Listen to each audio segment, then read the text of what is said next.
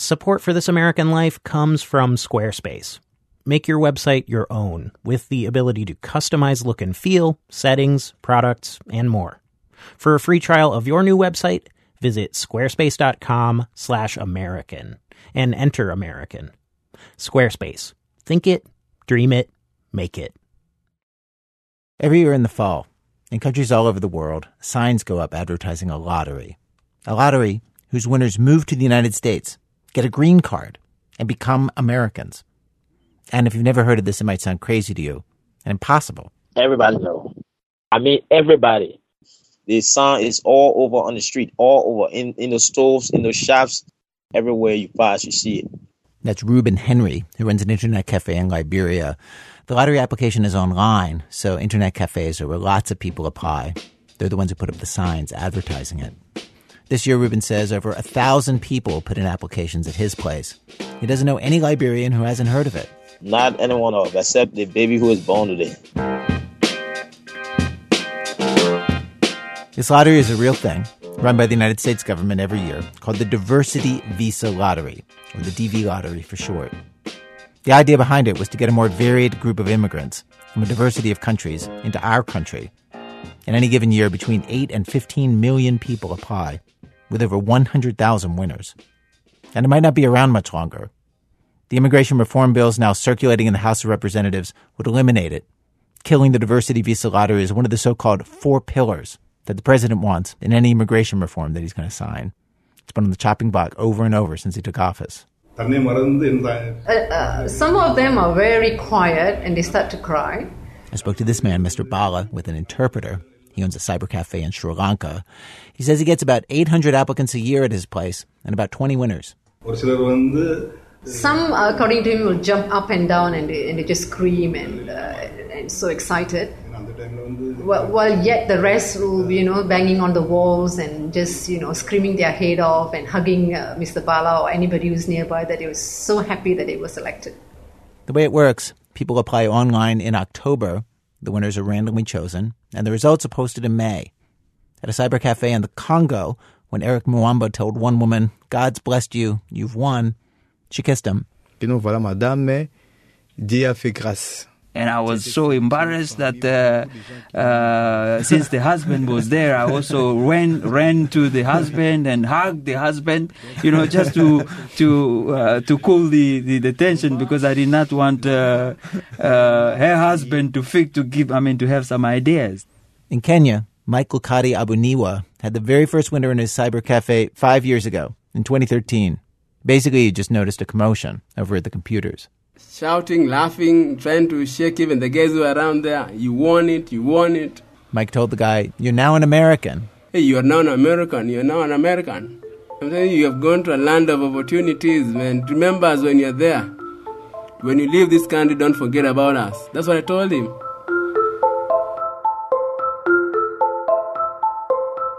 The guy who won that day was not a Kenyan.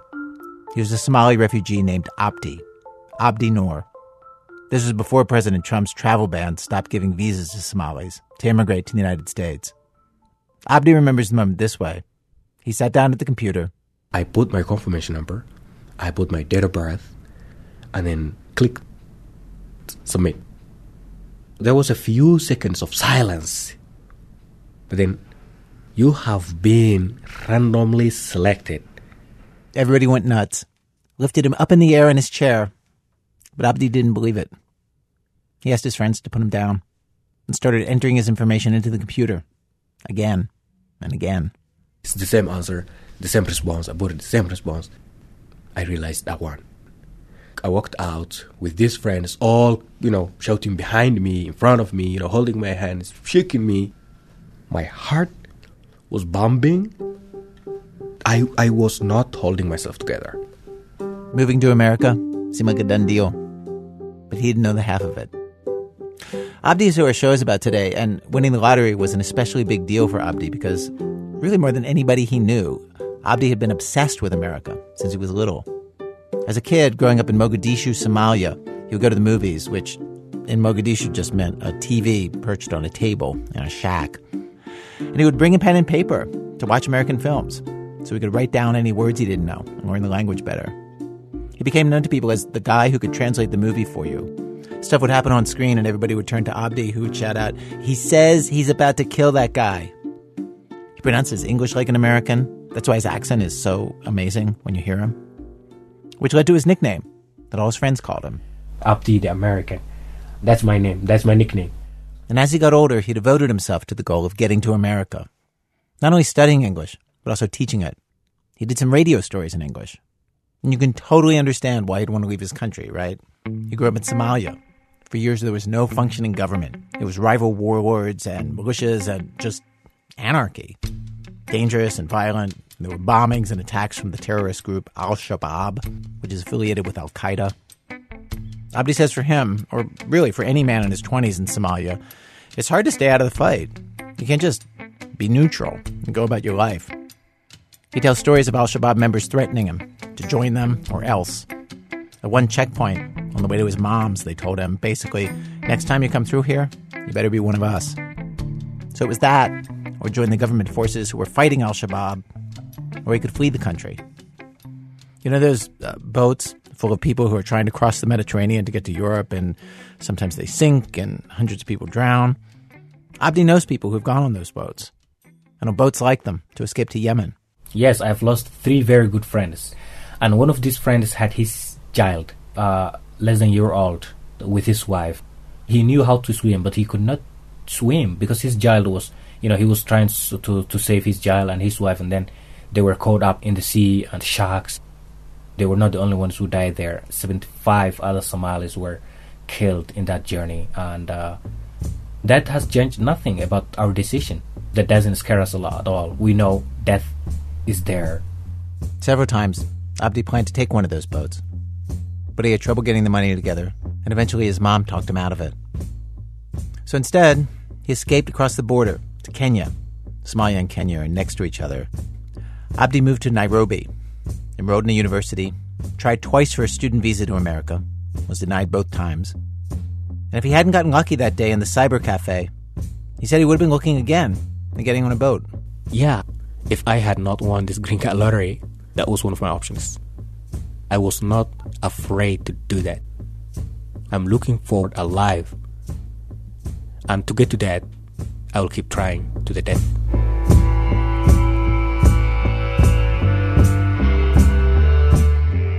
The thing about the lottery, though, what Abdi learned, is that it does not guarantee you a life in America. In fact, it's just the first step. After you win, you have to wait more than a year. Then you show up at an American embassy for an interview, and you have to gather all kinds of paperwork to bring with you. Medical documents and school transcripts and a criminal background check. Everything has to be perfect. Every I dotted. The tiniest mistake means that you can be denied for good. In fact, most years, over half the people who win the lottery never get their visas. They don't make it to America. And right away, after winning the lottery, Abdi got a bad break. The police in Nairobi, Kenya, where he lived, started raiding houses, looking to round up all the Somalis like him and kick them out of the country. We have a very unusual, day-by-day record of what happened to Abdi, because a BBC reporter named Leo Hornak wanted to document this process and started calling Abdi every night. This is one of their very first recordings.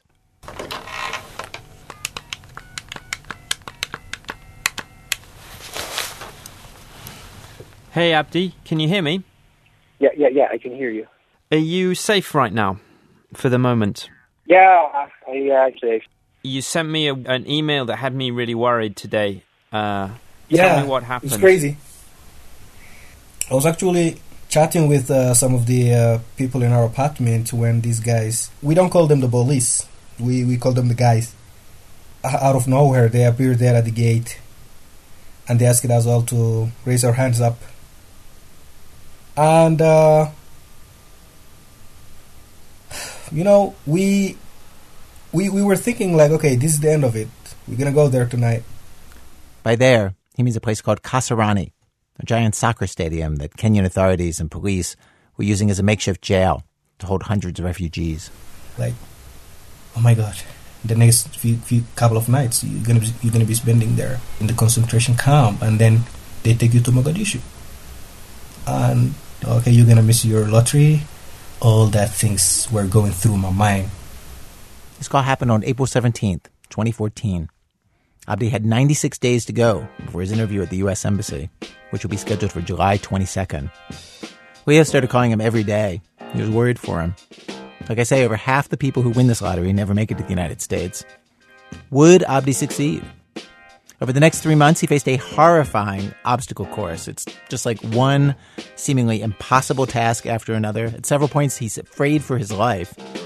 Today, we bring you the story of one of the many people around the world who are desperately trying to make it to America and become one of us. Will Abdi do it? Stay with us.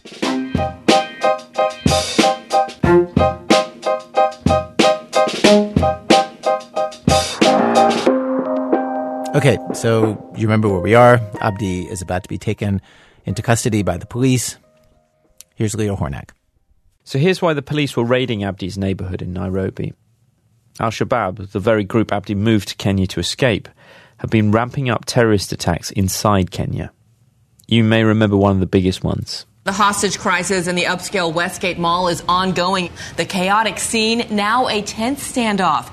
In September 2013, Al-Shabaab gunmen trapped hundreds of people in a mall for days and killed 67. And the way the Kenyan government responded to these terrorist attacks was the way governments often do in these situations, with a huge crackdown on the community they hold responsible.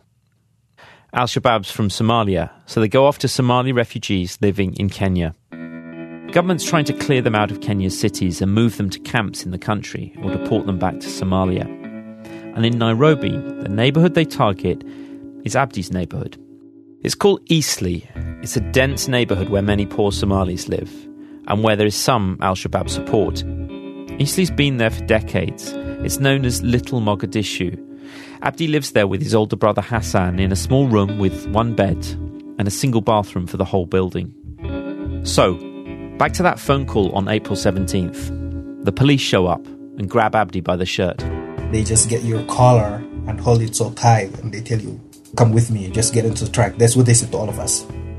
It's 96 days till Abdi's interview, and Abdi's worried they're going to throw him and his brother into a truck and take them into detention before he can ever get his papers together and leave for America. They threaten you and they try to forcibly take you to the trucks. We were not going with them. We were saying, okay, let's negotiate. I'm not going anywhere. I have legitimate documents. And they were telling us, okay, bring out all your documents. What do you have? Abdi pulls out his refugee ID. Officially, that should protect Abdi. It's from the United Nations. Unofficially, he didn't even try to give it a single glance because he knows it, the shape, he knows the frame of it. And he says, he threw it into my face and he says, you're a refugee, what are you doing here? And they were like, come on, give us whatever you have. That's what one of them said. So that's when the real business starts. Yeah, when the real business starts. AKA the bribes. Abdi, his brother, and the neighbours start pooling their cash. In total, I think we gave them more than $80 US. And I had to beg them, please, I have nothing. This is all I have. I have nothing. This is all I have. Please, you have to take it. And how much does $80 US buy you in Eastleigh? It gives you the best food. It's a pair of jeans, pair of shirts, jacket, all that stuff. It's a lot of money. It's indeed a lot of money. And Abdi, what happens next? I mean, there's no solution, right, to this? This could happen again tomorrow. Not even tomorrow. It can happen right now. It can happen tonight. It can happen in the next few minutes. It can happen in the next few hours.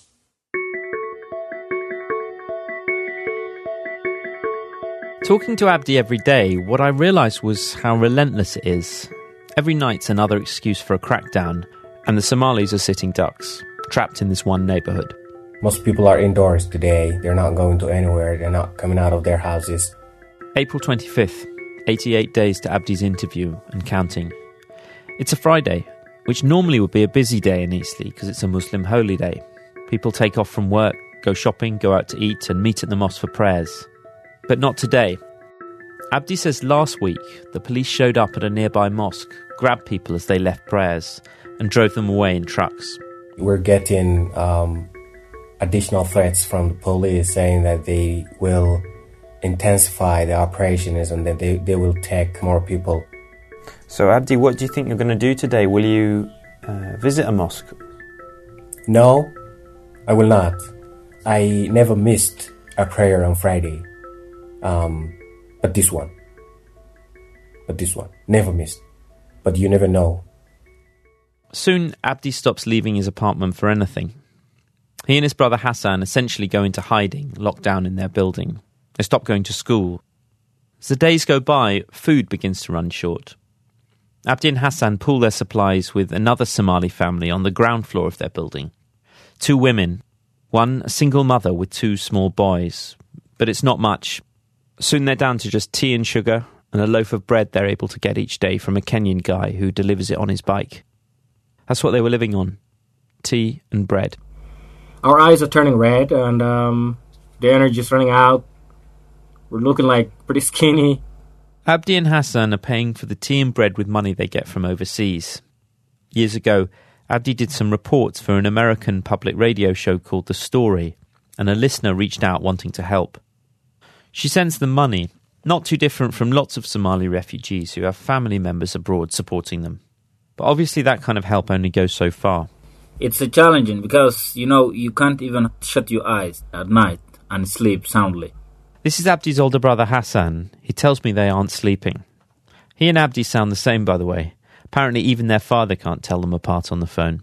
Any minute you expect something breaking into your house or grabbing you. It's like sleeping with your pants on. You are always ready. You don't know what's happening, Wow. Feeling home is like you relax, you watch movie, it's something like that never happens. If you hear another sound outside or some other knocking or a small kind of sound, what was it? What's happening? Are they coming in? We are not criminals, just we are refugees, and I never thought being a refugee will make you sound like criminal. The kind of police abuses Abdi told me about are well documented by human rights groups and journalists. Arbitrary arrest, extortion, beatings, forcible deportation, family members separated. It's illegal under international law to send refugees back to a country where their lives could be in danger. The spokesman for Kenya's Ministry of Interior, which oversaw the police raids in Eastleigh, told me they were justified to make the city safe from Al-Shabaab. But he confirmed that the kind of police corruption Abdi told me about has been a problem for a long time in Kenya. That is a fact, he said. We're not denying that.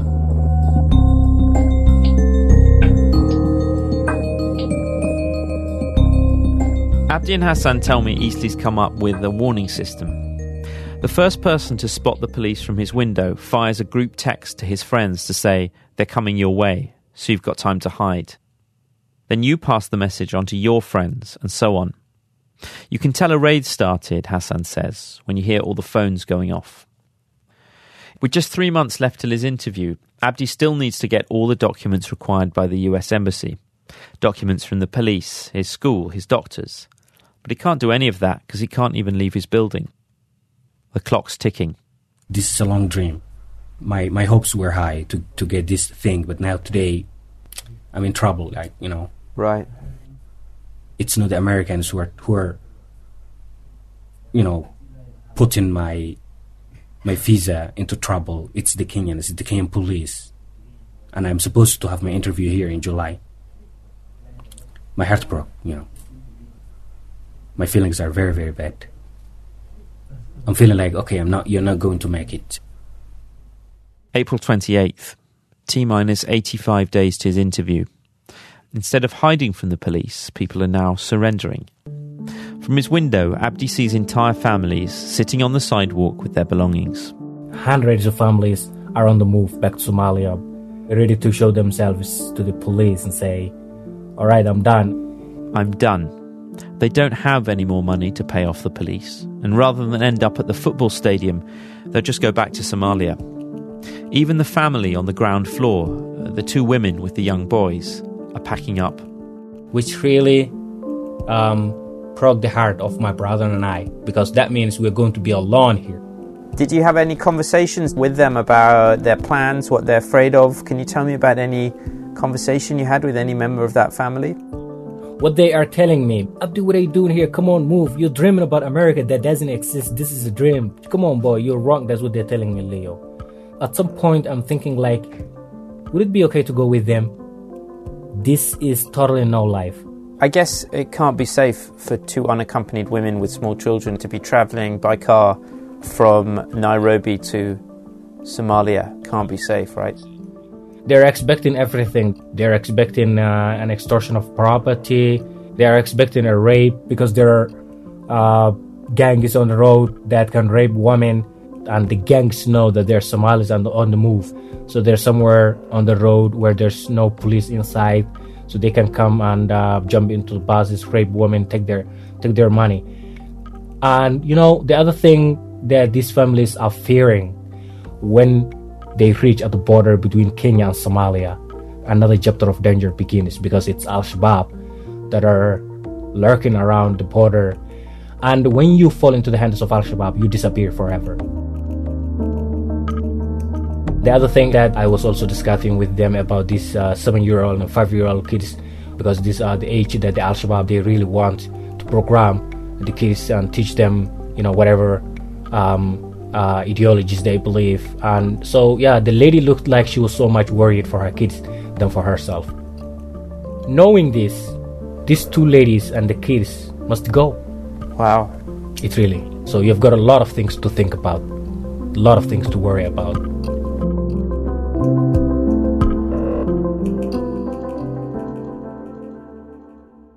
One night on the phone, Abdi asked me if I'm familiar with the migration of the wildebeest.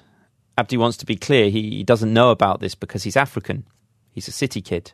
He's just seen it on Discovery Channel clips like everyone else. Anyway, each year thousands and thousands of wildebeest trek to a river that they have to cross in order to graze on the other side. The river's infested with crocodiles and not every wildebeest makes it, but they all have to try. Abdi says he knows how they feel. Somalis are prey, he says. They're being hunted.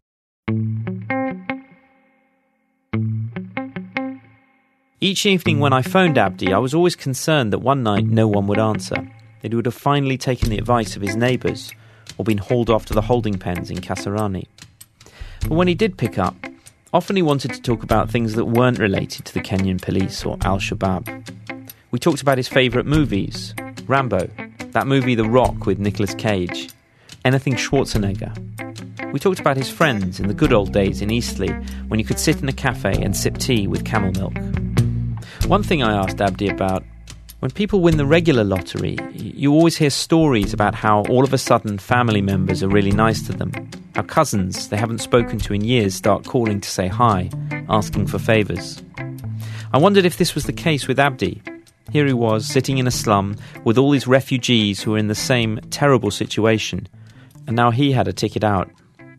Do people start treating him differently? Yes, Leo, especially the girls. This is a very good question. Abdi's a practicing Muslim, and so are the women he hangs out with. So normally, before, you could only visit them in a kind of formal courtship visit at their home. No having girls over to his place. No hanging out in public.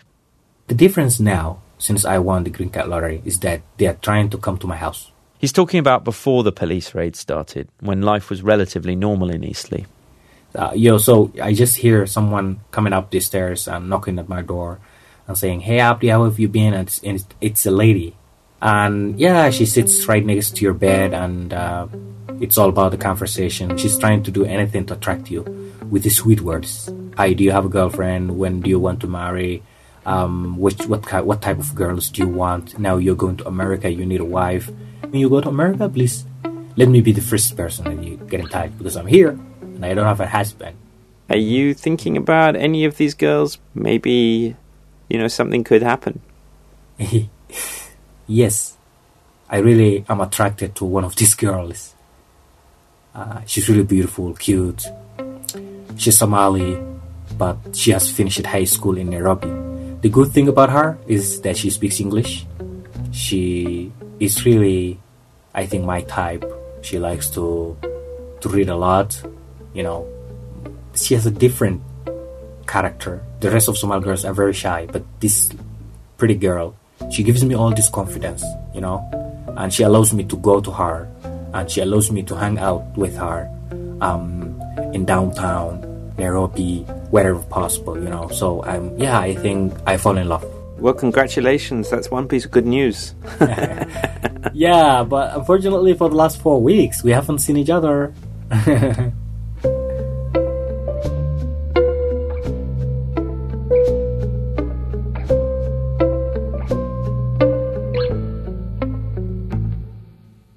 May 1st, 82 days and counting.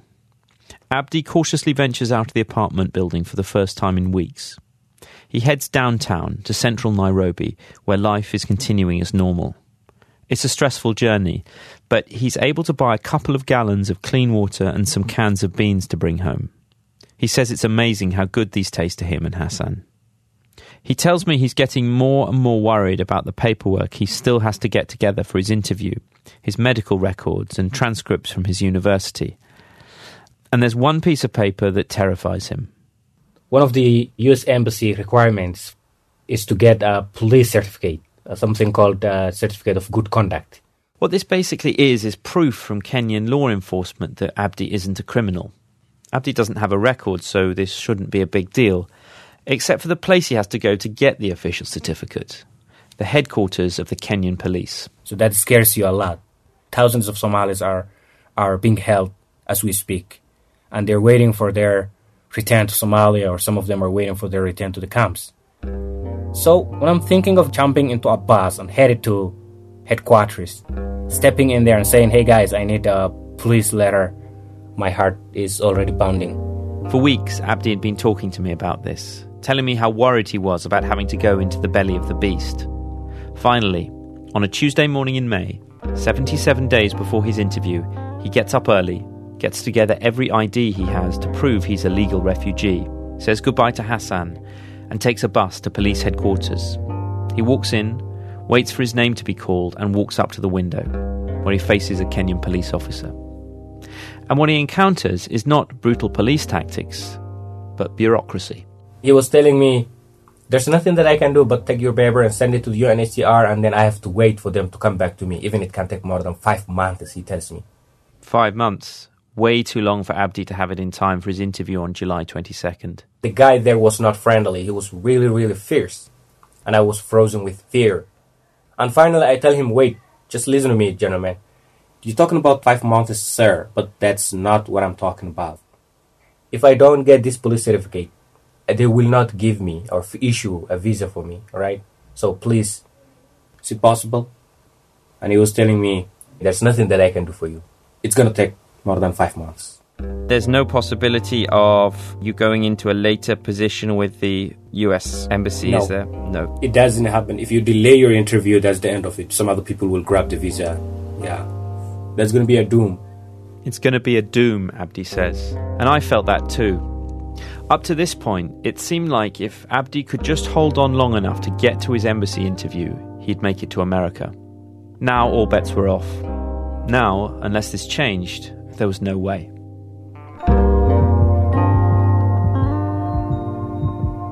Leo Hornak. Abdi decides to keep going back to police headquarters every few weeks, despite the risk, despite how frightening it is, to see if one time, maybe he gets a different answer. What happens next? In a minute, from Chicago Public Radio, when our program continues. Support for This American Life comes from Squarespace. Create a website to showcase your work, publish new content, or announce your upcoming events or performances. And make it stand out with designer-crafted templates that are e-commerce ready and all mobile-friendly right out of the box. Start your free trial and receive a special offer on your first purchase at squarespace.com/American and use promo code American. A dream is just a great idea that doesn't have a website yet. Make it a reality with Squarespace. It's This American Life from Hourglass. Today on our program, we're hearing the story of Abdi Noor, a Somali refugee who escaped to Kenya. And then he won what amounts to a golden ticket to move to the United States and become an American, but only if he's able to make it to an interview at the U.S. Embassy with all the right paperwork, all done perfectly, so he can cash in that golden ticket. The United Nations has reported that the number of people around the world displaced from their homes because of conflict and persecution is at an all-time high. It's over 67 million people, the largest number the UN has ever recorded. Abdi, of course, is one of those people. He's Muslim, from a country with a proven history of terrorism. The story all happened back in 2013, but today, under President Trump's travel ban, a Somali like Abdi would not be allowed a visa to emigrate into the United States. And as I said earlier, the diversity visa program itself would be eliminated completely if either of the immigration bills in the House of Representatives actually comes up for a vote next week, as they'd planned, and becomes law. Anyway, Leo Hornak continues our story. May 12th, T-minus 71 days to Abdi's embassy interview. Abdi gets on a bus home from school and this time runs into another danger. Not the police, not Al-Shabaab themselves, but the fear of Al-Shabaab. The bus is so crowded with people, and there are these two ladies watching me. Abdi looks round and realises he's the only Somali. People can tell. Somalis look different. And a Somali with a backpack on a public bus, he knows what people are thinking. They're watching my hands. They're thinking like, when is this guy putting his hand into that bag and start to blow up? These ladies then started shouting at the driver. Have you made sure there's no bomb in that bag?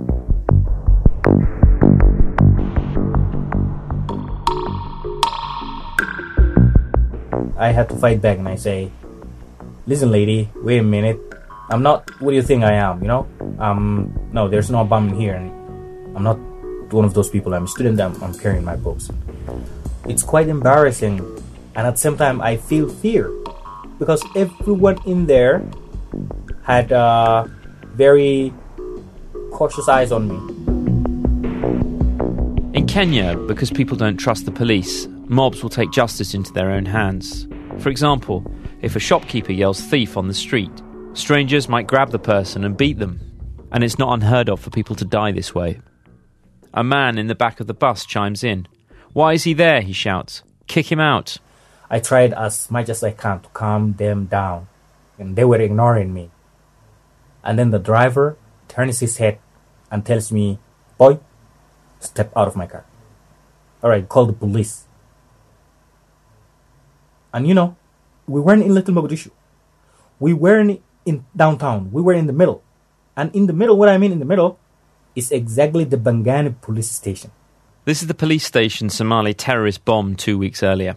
What do you think? If they kick me out there with a bag standing there near the police station, what's going to happen? They can shoot me to death. I said to the driver, wait a minute. You want to know what's in here? And then I had to unzip my bag and bring everything out. The books, the papers, showed him. The pen, the student ID, everything I brought out. And then I hung the bag upside down and showed him. Do you see anything in there? And then it looked like the driver was kind of satisfied. He looked straight and he drove the car a little bit faster. 4 days later, May 16th, 67 days to the interview, Al-Shabaab blows up 2 buses. It's a big deal. They were in a central market, at least 12 dead, more than 70 injured. Abdi's sure the police will be out in force, and he hunkers down at home for a while.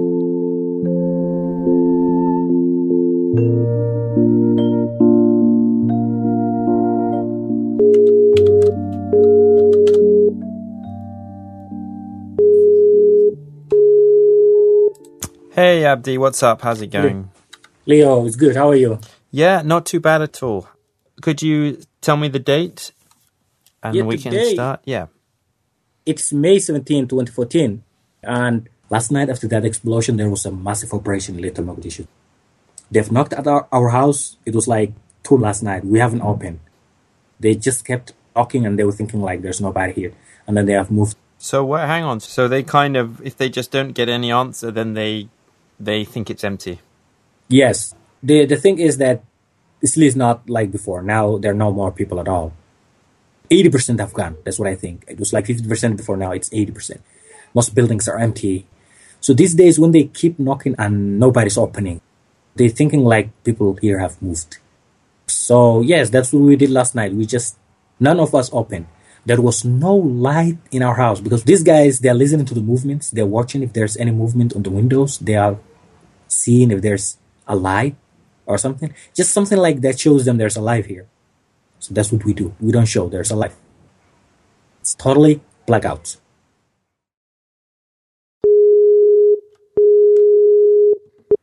Good evening, Leo.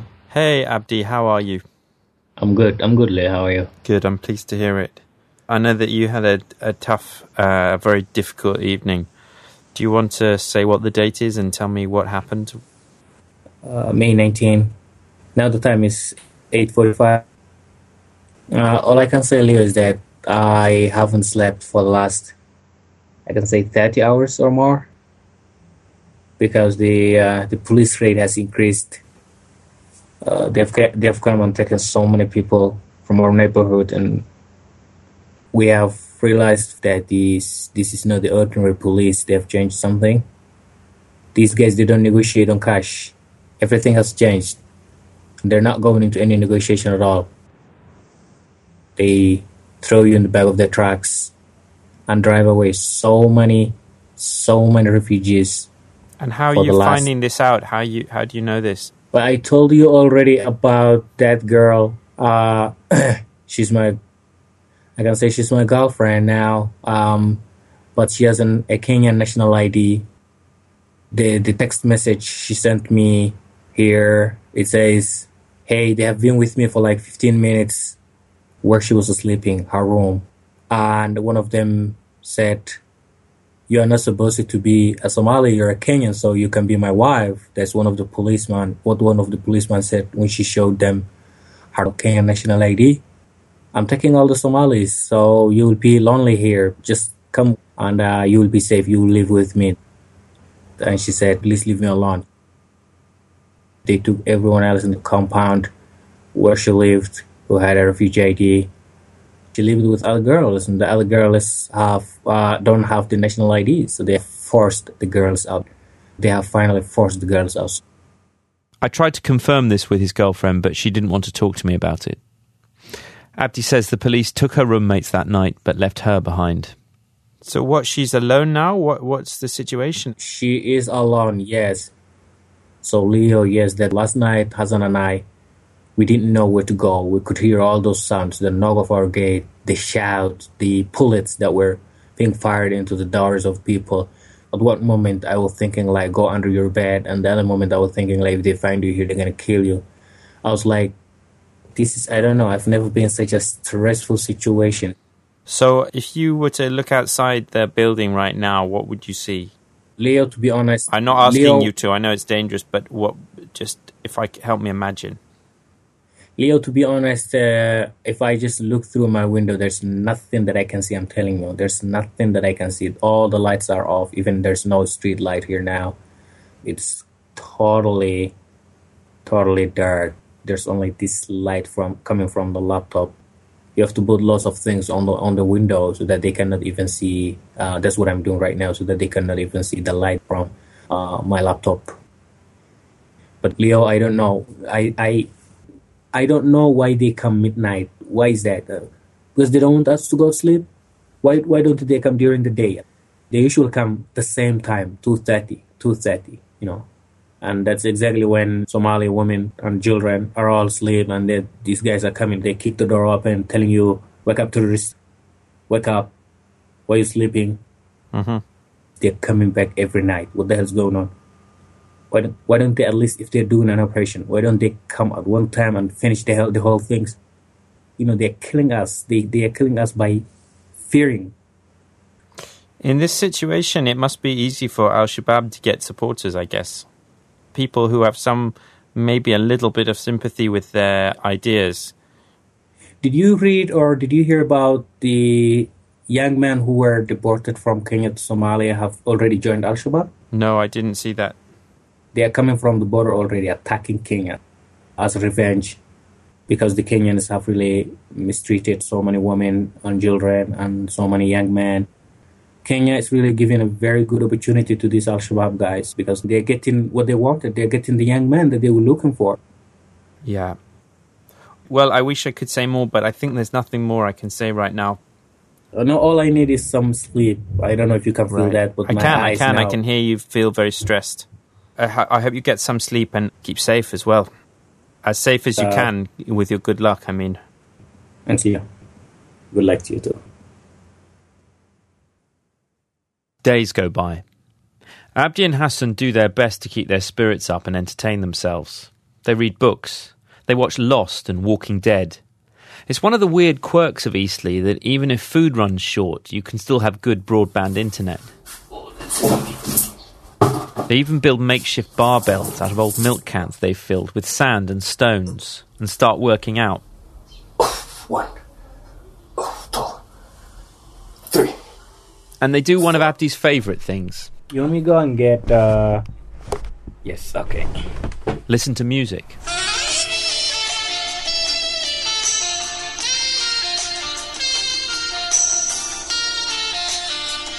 Back in Somalia, if Al-Shabaab caught you with MP3s on your phone, they would flog you, or they could even kill you for it. They believe most music is sinful. But Abdi always took a risk. He kept his music collection on a secret SIM card hidden under the mattress.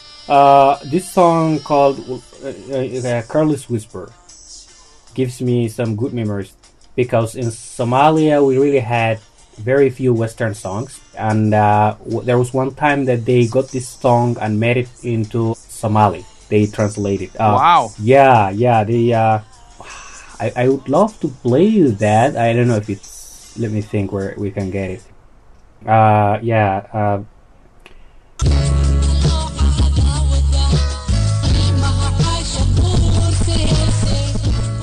To be very honest, I have so many songs on my phone, but most of them are very, very old.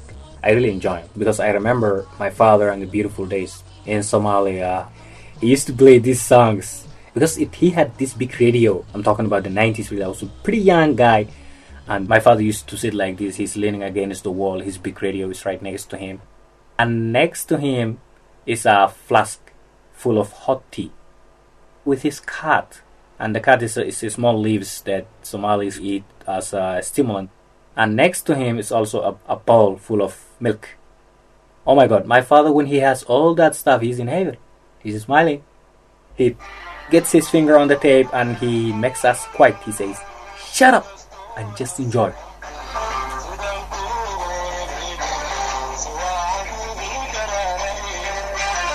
During all this, Abdi did leave the house sometimes, but only for a very specific reason. Either to go to an important class he couldn't miss, or to go to the police headquarters and try his luck again, getting the certificate he needs for his interview. Then, on May 29th, with 54 days and counting, Abdi sends me this recording. Hi, this is Abdi. I have great news to declare, so let me just...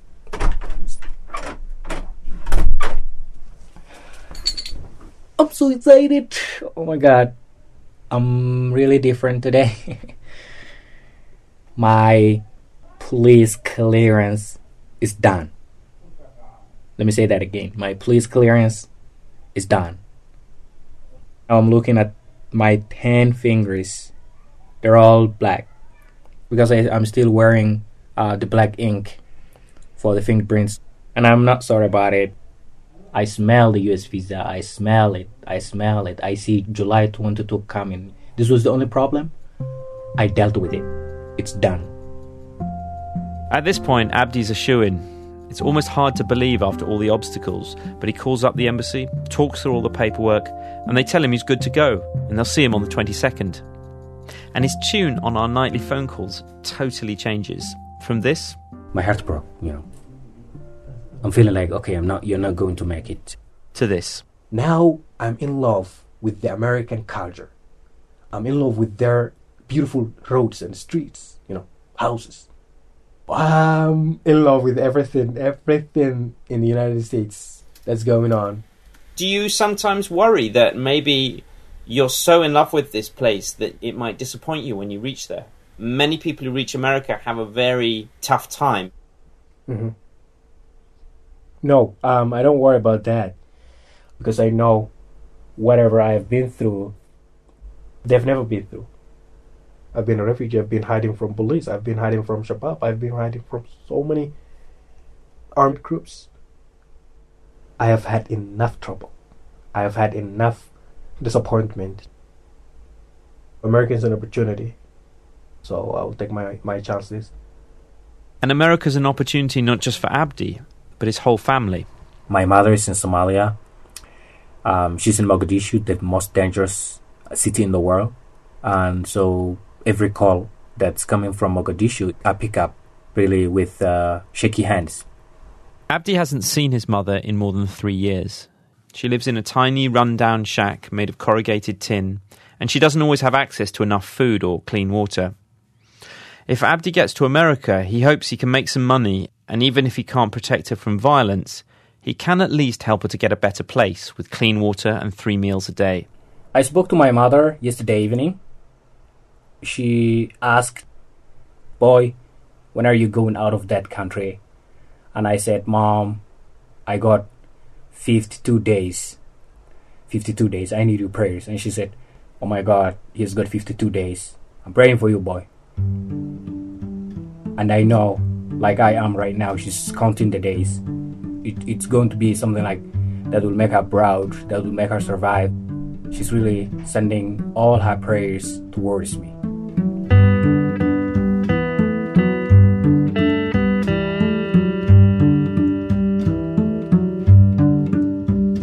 Abdi's older brother Hassan has also applied for the visa lottery.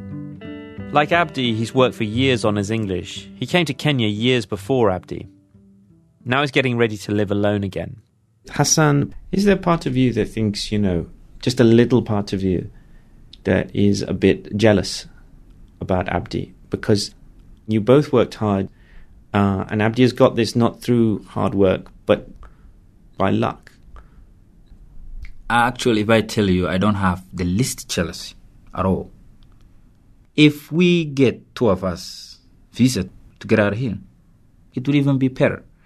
But if someone told me right now there is one visa, which one of you will take? I would say Abdi. Because he's new to this country, and I know how we are so fearful at night, and I know how we can't sleep at night.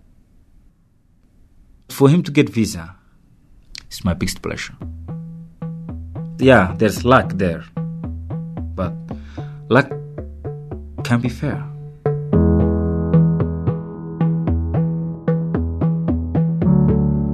June 4th, 48 days and counting. Abdi goes into the stairwell to use the bathroom and finds a police officer standing there, who calls for backup. The officer doesn't ask for a bribe, he lets Abdi go. Abdi has no idea why. June 8th, 44 days to go. Abdi tells me apparently the police have started raiding during the day, which is a change. He avoided them because he was at class. June 15th, 37 days to go. Abdi hears on the radio that dozens of masked Al-Shabaab gunmen bombed a police station, stole its weapons, and went on a rampage in a town on the coast, killing at least 48 people. Abdi and Hassan brace for more police raids. July 7th, 15 days to go. Leo, I'm telling you, they have chased me with machetes, with stones. Abdi, you're kidding. It was only 2 hours ago. When Abdi and I speak, he's shaken up.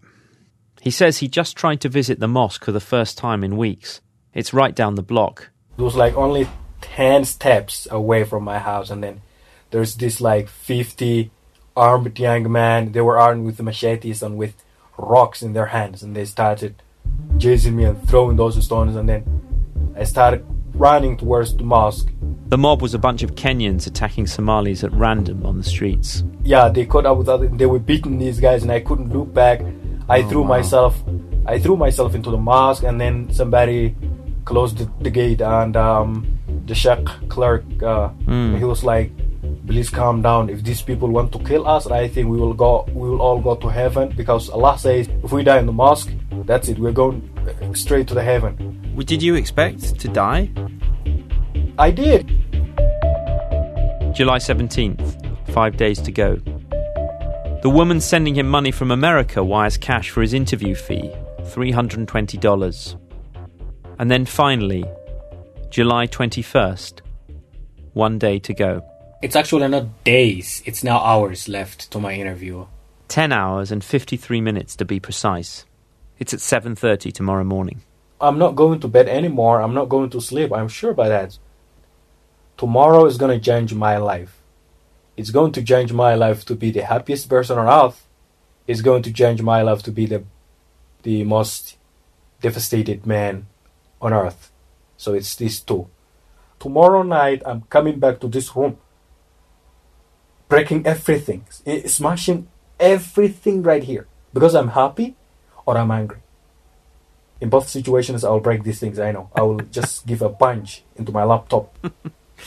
I have to say, Abdi, I'm really excited for you. I'm just wishing you good luck, with all my heart. Thank you. I'm going to leave you and let you prepare, and can't wait to speak tomorrow.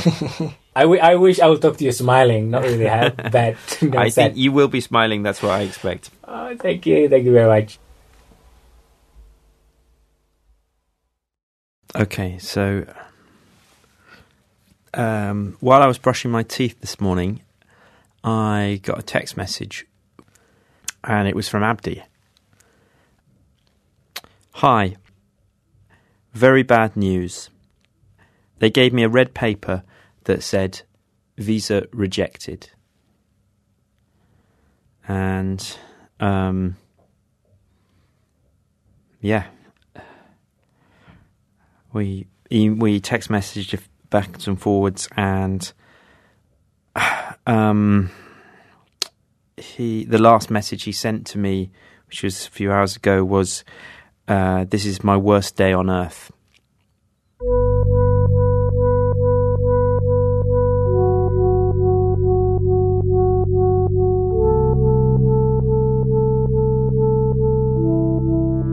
I couldn't get hold of Abdi for a day.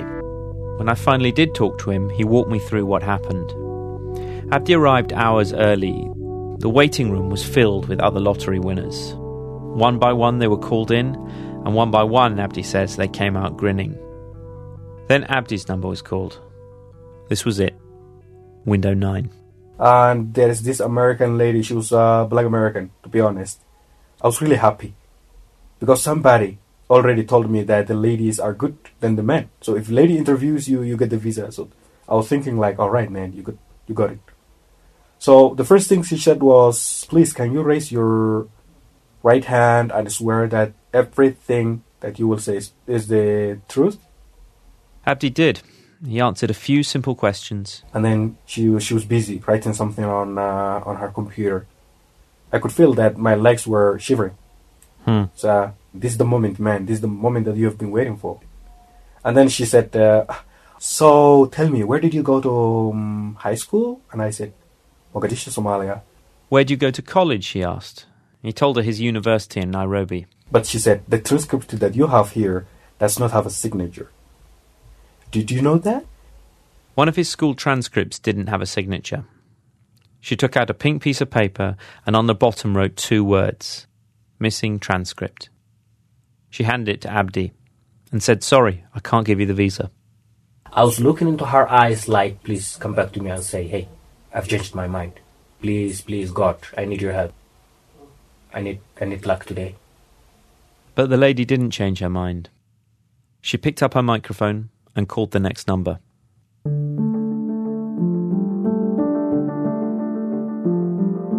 Dazed, Abdi walked outside and sat alone under a tree outside the embassy. Because I needed to calm myself and bring myself together. I sat there, I was holding my head, and I was looking at this whole world as the worst place to live. I told myself, hey, are you rejected? Is this real or am I dreaming? I thought it was like a dream. No, we can't do this. We can't do this.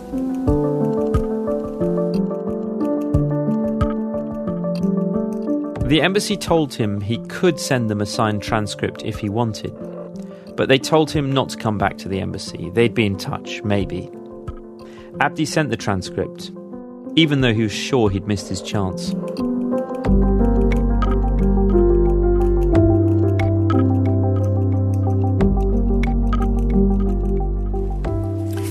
Hello, this is Abdi Noor. It's the 1st of August 2014. An email got into my inbox. It was Immigrant Visa Department at the US Embassy, and it tells me, from our records, your document has been received and your visa will be sent by tomorrow. Oh my God, this email made me jump off from my bed and hit my head onto the ceiling. It's issued. God, I just looked at it again. It's issued. What the hell is going on? It's issued. This big smile was on my face. I've never ever had such a big smile. Never, ever, ever, ever.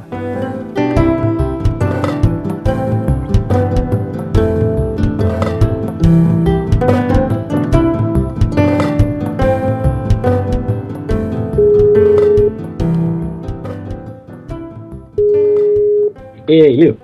Abdi. Oh my God. How are you? Leo. Are you recording this first, please, before you say, don't say anything first, please be recording. I'm recording, yeah. Okay, great. How does it feel to be the owner of a US visa? Mm-hmm. What was the question again? Sorry. You're on a different planet. Oh.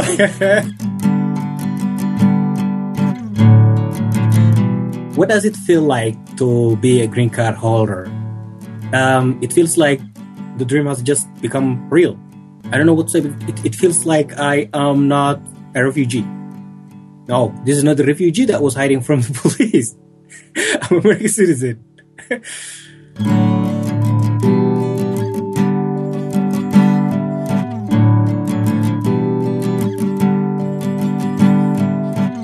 There was one thing about the approval of Abdi's visa that made us wonder. The day Abdi's visa was issued, before he heard the news, I'd actually called the US Embassy in Nairobi. I said I was a reporter doing a story about Abdi and that I was curious about how long their decision would take because of my deadline. The woman I spoke to said she didn't know. For 9 days, Abdi hadn't heard anything. 2 hours after my call, he got the good news. We asked the State Department if my phone call influenced their decision about Abdi's visa, and they told us, quote, "The journalist's call played no role in the timing of the visa issuance. Any visa process coinciding with a press inquiry is merely a coincidence." I can't prove anything, but that is at odds with what the woman on the phone told me back when I initially called the embassy. She said that now that they knew I was doing a story about Abdi, they would try and expedite the process, even though I told her that wasn't why I was calling, and that I was only asking for information. We spoke with 8 immigration lawyers, all experienced with the diversity visa lottery, and they all said my call probably bumped Abdi's application to the top of the pile that day. And with the lottery, because they give out a finite number of visas by a hard deadline, that can be the difference between making it to the US or not.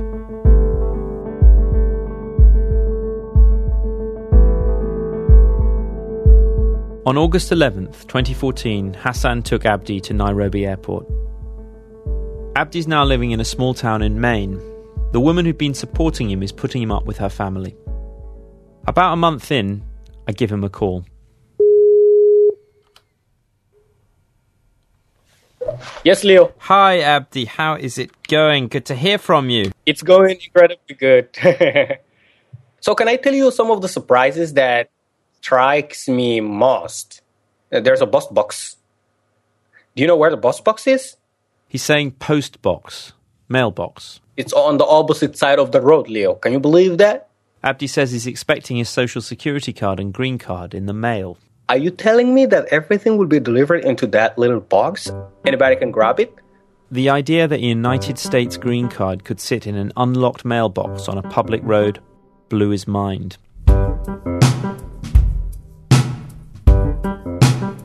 That was 10 months ago.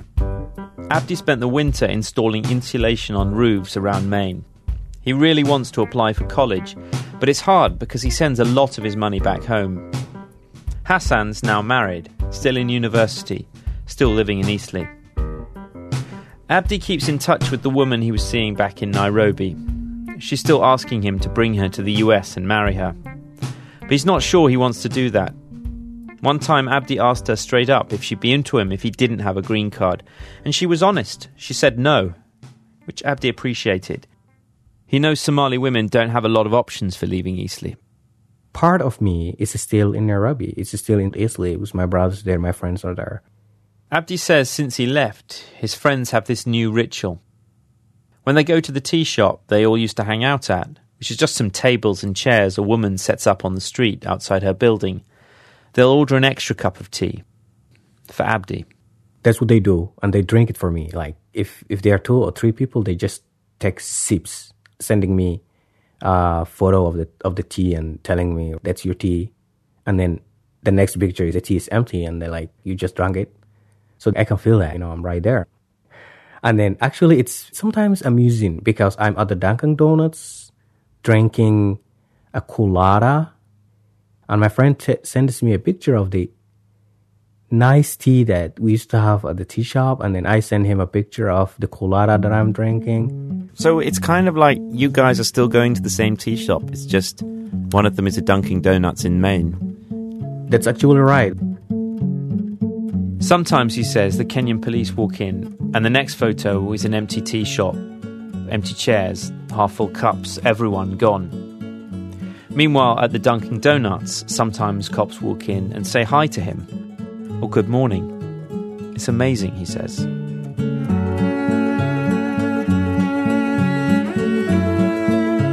Leo Hornick. He's now at The Guardian, where he's creating a new podcast. It's now been 3 years since we first ran this story. Abdi still lives in Maine. He's just finished his second year at the University of Maine in Portland. And just this week, he has published a memoir. It's entitled Call Me American. You can see him in person on his book tour. There's a link at our website, thisamericanlife.org. Since I was a kid, I was a leader. Heard life was a beach, but man, I want to meet. Our program is produced today by Brian Reed with Zoe Chase, Sean Cole, Stephanie Fu, Hannah Jaffe-Walt, Nikki Meek, Jonathan Menjivar, Robin Semyon, Alyssa Shipp, Julie Snyder, and Nancy Updike. Editing help for today's show from Joel Lovell. Production help from Emmanuel Jochi and Alvin Meleth. Our technical director is Matt Tierney. Thanks today to BBC Radio Current Affairs, Hugh Levinson and Bridget Harney at BBC's Crossing Continents radio show, where a version of Leo's story first aired. Special thanks to Esther Sung at the National Immigration Law Center. Also to PRI's The World, where Leo was a producer when he made this story. This American Life is delivered to public radio stations by PRX, the Public Radio Exchange. Support for This American Life comes from Lagunitas Brewing Company, brewers of fine ales, and they say mystery and romance, and of course committed to keeping the pub in public radio. Find out more, won't you, at lagunitas.com. And from ZQuil, featuring Pure Z's melatonin gummies. ZQuil Pure Z's are formulated to help people fall asleep naturally. Pure Z's melatonin gummies are available at Walgreens with special in-store and online offers June through August. And from the Omnibus podcast, Jeopardy champion Ken Jennings and Long Winter's frontman John Roderick are building the Omnibus, a time capsule of human knowledge. You can listen to Omnibus Tuesdays and Thursdays, wherever you get your podcasts. Thanks, as always, to our program's co-founder, Mr. Tori Malatia. He's giving me a ride home last night, and I reached out for the radio, which, was playing our station, right? And before I could even touch the tuner to change it, Tori is so hardcore public radio, he screeched the car over to the curb and told me, "Boy, step out of my car. All right, call the police." I'm Ira Glass. Back next week with more stories of This American Life. Roll the dice, life is a breeze. Win or lose right now, I'm betting on my chips. When I'm broken down, I've been brushing off my kicks. I'ma get it somehow. Yeah, you can count on this. I'm only getting better.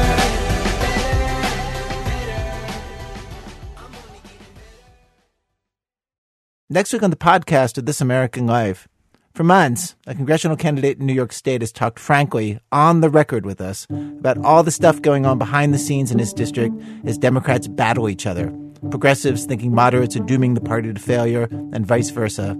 His tell-all, next week on the podcast, or on your local public radio station.